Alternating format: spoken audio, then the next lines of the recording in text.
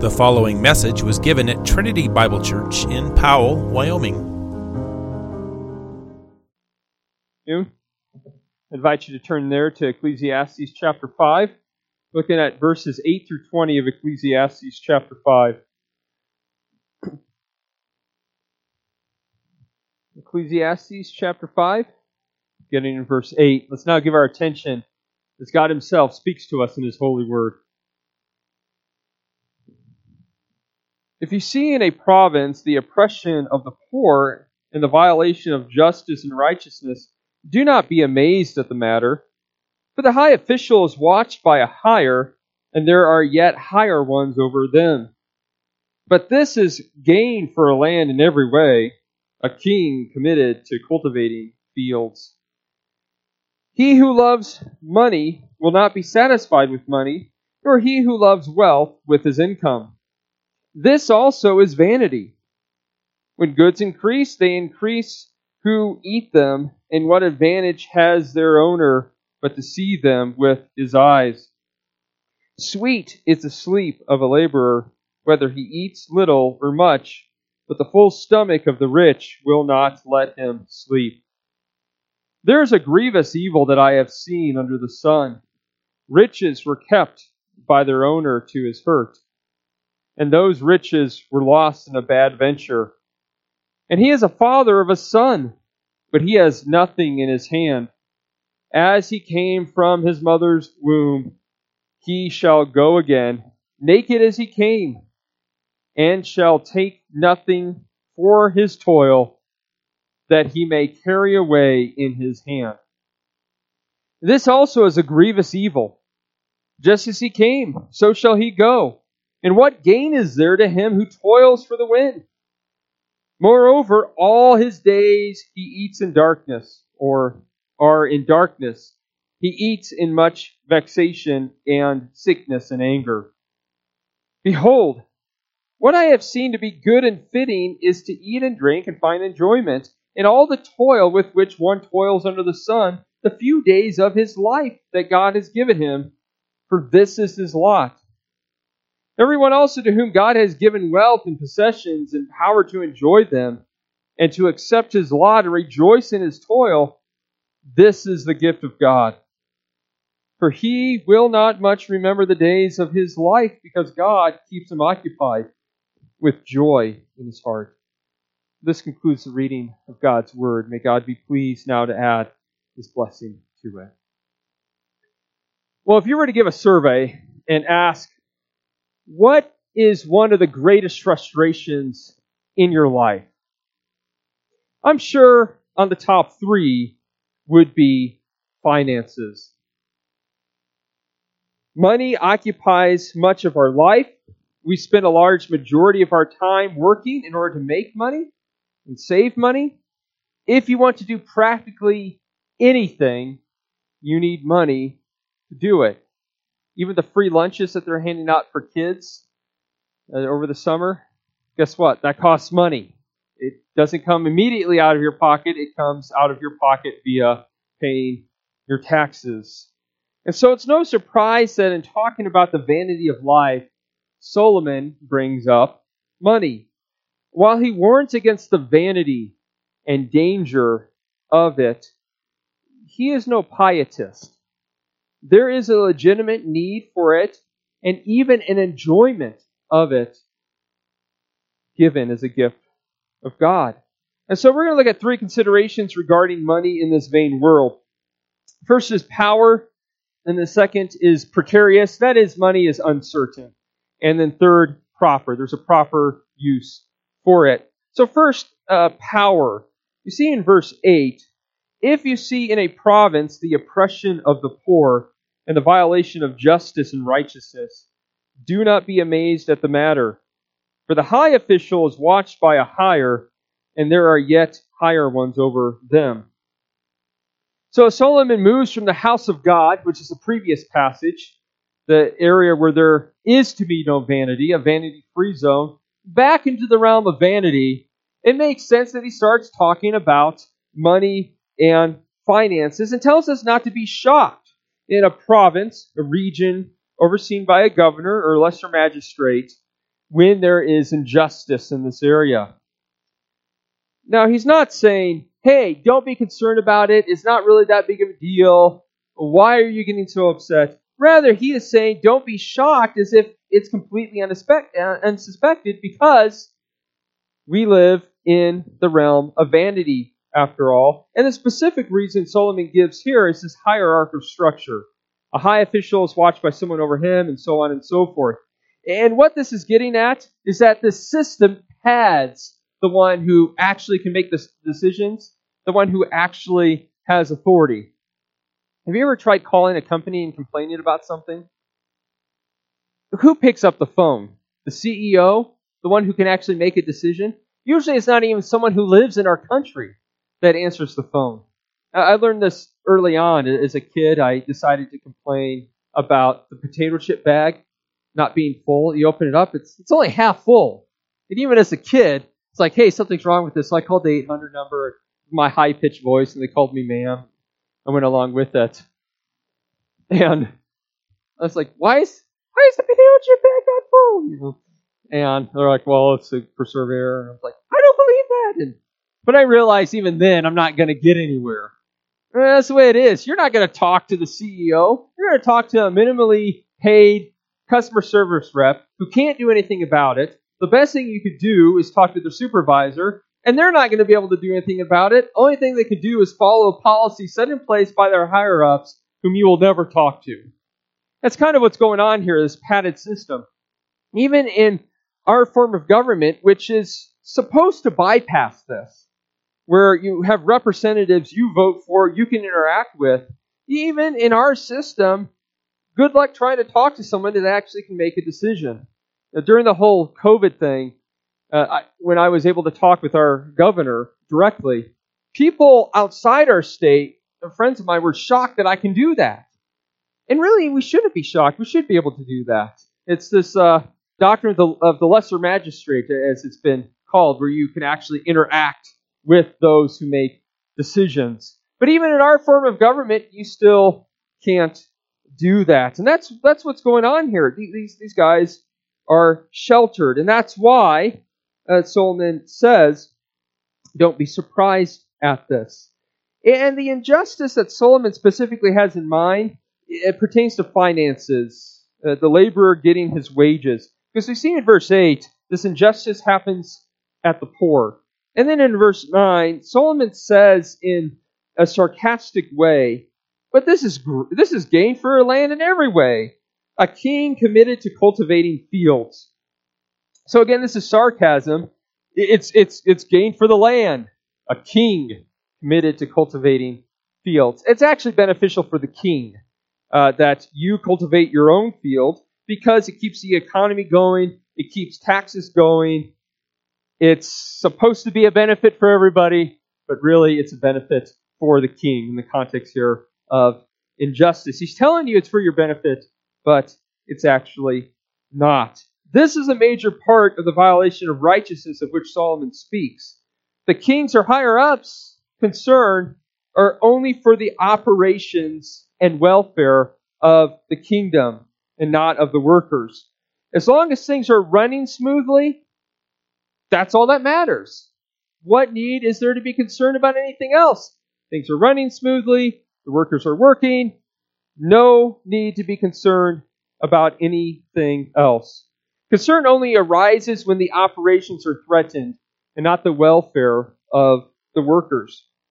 And especially back in their day, the rich would restrict their wages, the wages of the laborers. We see in James 5, this is the case, where the workers who are truly worthy of their wages are not given the wages of which they are worthy. There's quite a problem in their day, but really the only concern is that the operations run smoothly regardless of how they are being cared for. And according to Solomon here, this is a common injustice and violation of righteousness that we shouldn't be surprised exists in this world, but that Christians should have no part in, especially if you're in a position of power. I know there's always difficulty, you have to fire people, but care for the workers that are under you and not just the operations. A second consideration regarding money in this vain world is its precarious nature. That is, it's not secure, it's uncertain. Verse 10, he who loves money will not be satisfied with money, nor he who loves wealth with his income. This also is vanity. So notice this verse does not say he who has money will not be satisfied, but it says he who loves money will not be satisfied. The issue is not the possession of money, but the love of money. And so someone could be poor and still be a lover of money. On the other hand, someone can have a lot of money and not be a lover of money. Possession is not the issue. It's the love of money that's the issue. It's whether or not it's an idol. It becomes an idol when we depend upon it for our ultimate satisfaction, happiness, and security. But just like with any other good creational thing, it's not ultimately the thing, but it is rather the heart. There was a news interview with a billionaire, and I think the journalist was trying to get creative, and this journalist asked the question to this billionaire, which million were you most satisfied with? And he responded almost immediately, well, the next million. Always wanted more and more and more, never satisfied. Not only does money make a really bad god, it also does not satisfy in other ways. Look at verse 11. When goods increase, they increase who eat them. And what advantage has their owner but to see them with his eyes? So this is the basic principle of it costs more to make more. It costs more to have an expanded operations. It costs more to get those going. It costs more to keep those going. The more employees you have, the more overhead and production costs, the more taxes you pay. Also, friends, and I put that in scare quotes, friends and family come out of the woodwork when you have a lot of money. Not because they want to bless you and they care about you, but because they know you can bless them. And this is actually, I was really struck by this as I was studying this, and seeing some of these statistics. This is actually a huge issue with those who get rich. I read one story of an NFL player who was paying for 60 different cell phone plans when he only had one. And then I saw a stat that 78% of professional football players, keep this in mind, Alex, 78% of professional football players end up going bankrupt after a couple of years. In large part because of these leeches. There's something that just tugs at the heartstrings, or conscience is afflicted because they have so much money, and they just end up kind of giving it all away, and then they end up losing it. And that's kind of what Solomon is talking about here. Also, their wealth does not satisfy as it pertains to their sleep. You see in verse 12, sweet is the sleep of a laborer, whether he eats little or much, but the full stomach of the rich will not let him sleep. So the common laborer who makes ends meet has something that money can't buy. Whereas he sleeps well, the rich do not, because he labors. Now, we say this pretty often, don't we? After a really hard day of labor, whatever the activity is, what do we say? Boy, I'm going to sleep well tonight. There's reason we say that, because this hard labor does lead to this good sleep. But the full stomach of the rich, really a lot of inactivity. I have luxury. I have all that I need. I don't even need to lift a finger. That causes them to not sleep very well. And also the concerns of his business and keeping his money might also cause him to lie awake at night. And this is a legitimate concern, because verses 13 and 14 say, there is a grievous evil that I have seen under the sun. Riches were kept by their owner to his hurt.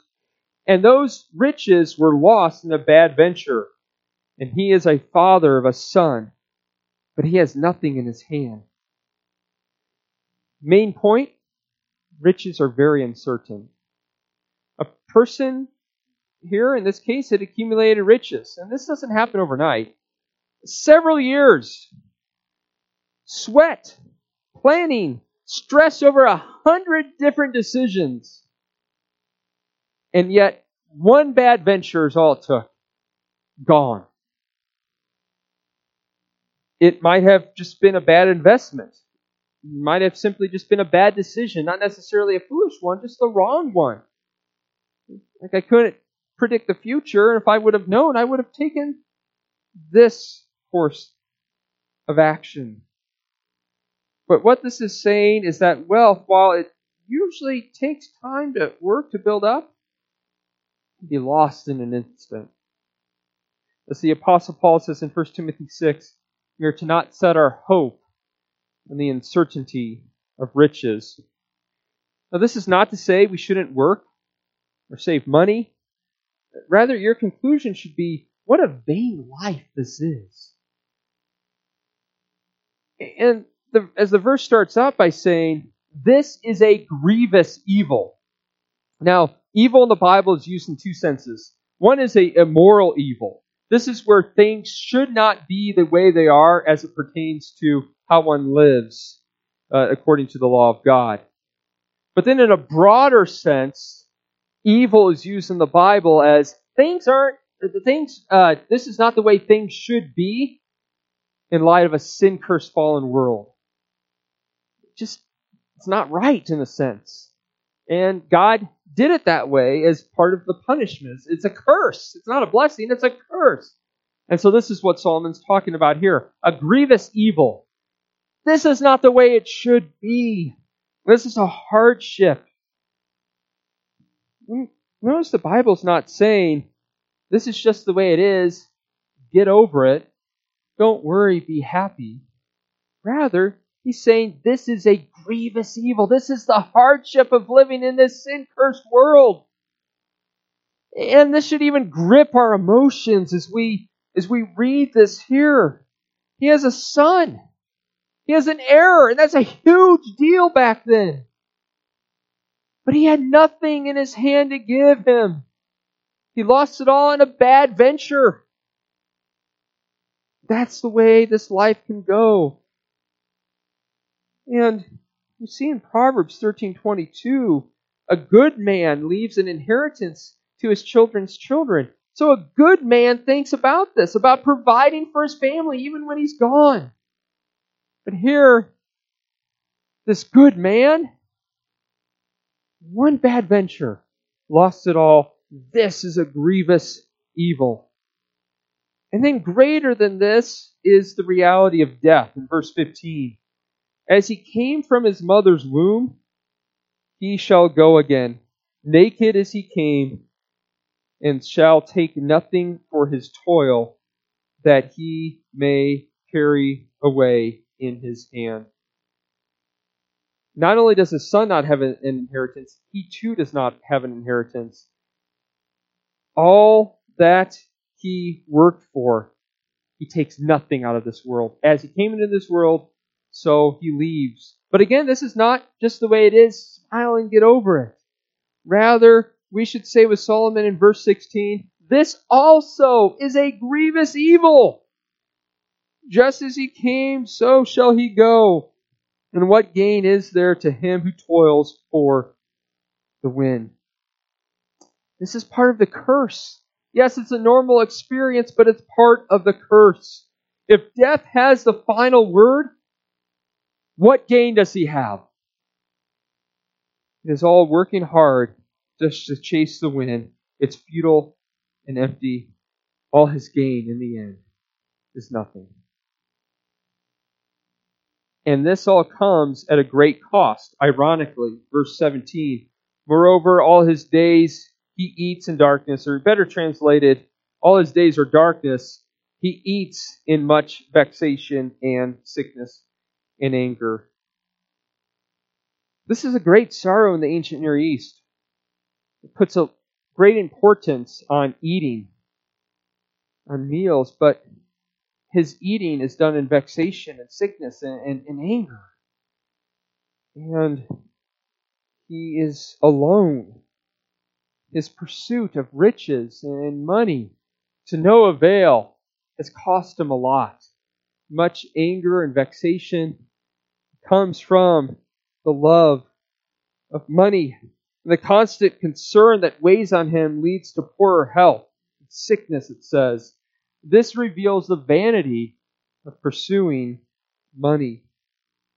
But again, as verse 10, the start of our section said, it's not money itself, but rather the love of money.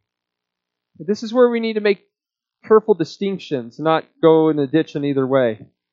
Working, making a living, providing for goods and planning ahead is a good thing. It's part of a creation ordinance required by God. We saw that at the beginning. The lazy glutton is condemned in Scripture. And if one does not provide for his own family, then he is worse than an unbeliever, Paul says. Also, money can be properly enjoyed, which leads to the third and final consideration regarding money in this vain world. We saw first, power. Second is precarious. And now third, there is a proper use. Verses 18 through 20. Behold, what I have seen to be good and fitting is to eat and drink and find enjoyment in all the toil with which one toils under the sun the few days of his life that God has given him. For this is his lot. Everyone also to whom God has given wealth and possessions and money to enjoy them and to accept his lot and rejoice in his toil, this is the gift of God. For he will not much remember the days of his life, because God keeps him occupied with joy in his heart. So Solomon is no legalistic pietist. That is, if you want to be truly pious and spiritual, you need to be poor. Our fleshly tendency in trying to avoid sin and feed self-righteousness is to become ascetics. Oh no, you can't enjoy anything, and I will let you know about it. Look how much I've suffered. Look how righteous I am in it. But Scripture clearly condemns this way of thinking. In Colossians 2, Paul warns against submitting to legalistic rules of do not handle, do not taste, do not touch. He says all of this is useless in stopping the indulgences of the flesh. It really just flows out of puffed up pride. He says all of this misses the point and thinks that the issue is the thing rather than the heart. It ends up actually laying the blame on the Creator rather than the heart that abuses what the Creator has given. And this is why Paul says in 1 Timothy 4 that doctrines of demons, so what Satan would teach. If Satan were to teach something, this is what he would teach, is that we are to avoid marriage and certain foods in order to be more holy. But Paul goes on to remind us that these things are, as he says, to be received with thanksgiving by those who believe and know the truth. For everything created by God is good, and nothing is to be rejected if it is received with thanksgiving. And the issue is not the use, but the abuse of the good thing. And Solomon says here in Ecclesiastes that not only may we have money, but hear this. This is dangerous. We can enjoy it. For the fourth time in Ecclesiastes, Solomon says that, notice what verse 18 says, it is good and fitting to eat and drink and find enjoyment from one's toil. You work hard, you get a paycheck, now enjoy it. Responsibly, pay your bills, provide for your family, put food on the table. But enjoyment is not ungodly. It's actually, as it says here, part of the gift of God.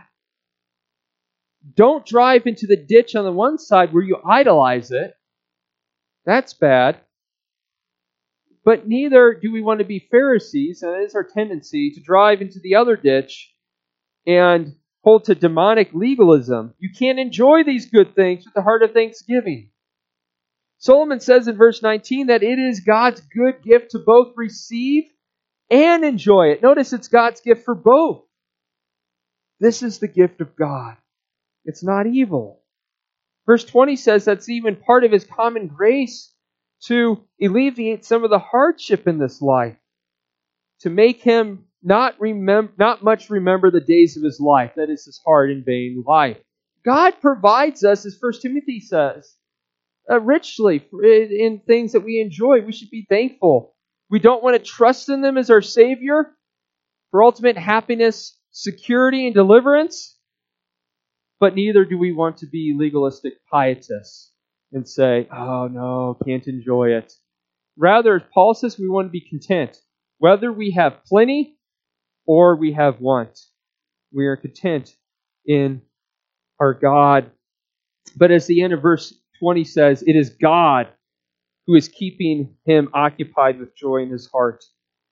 What a good God that He would give any joy to any sinner in His creation, knowing that sinners don't deserve it and often abuse it. But really, this should not come to a surprise to us, even though we often have a dark, hard view of God that leads to self-righteous legalism. Because of the ultimate gift that He gave us undeserving sinners in order to have everlasting joy. What do we deserve? We deserve everlasting contempt because of our sin.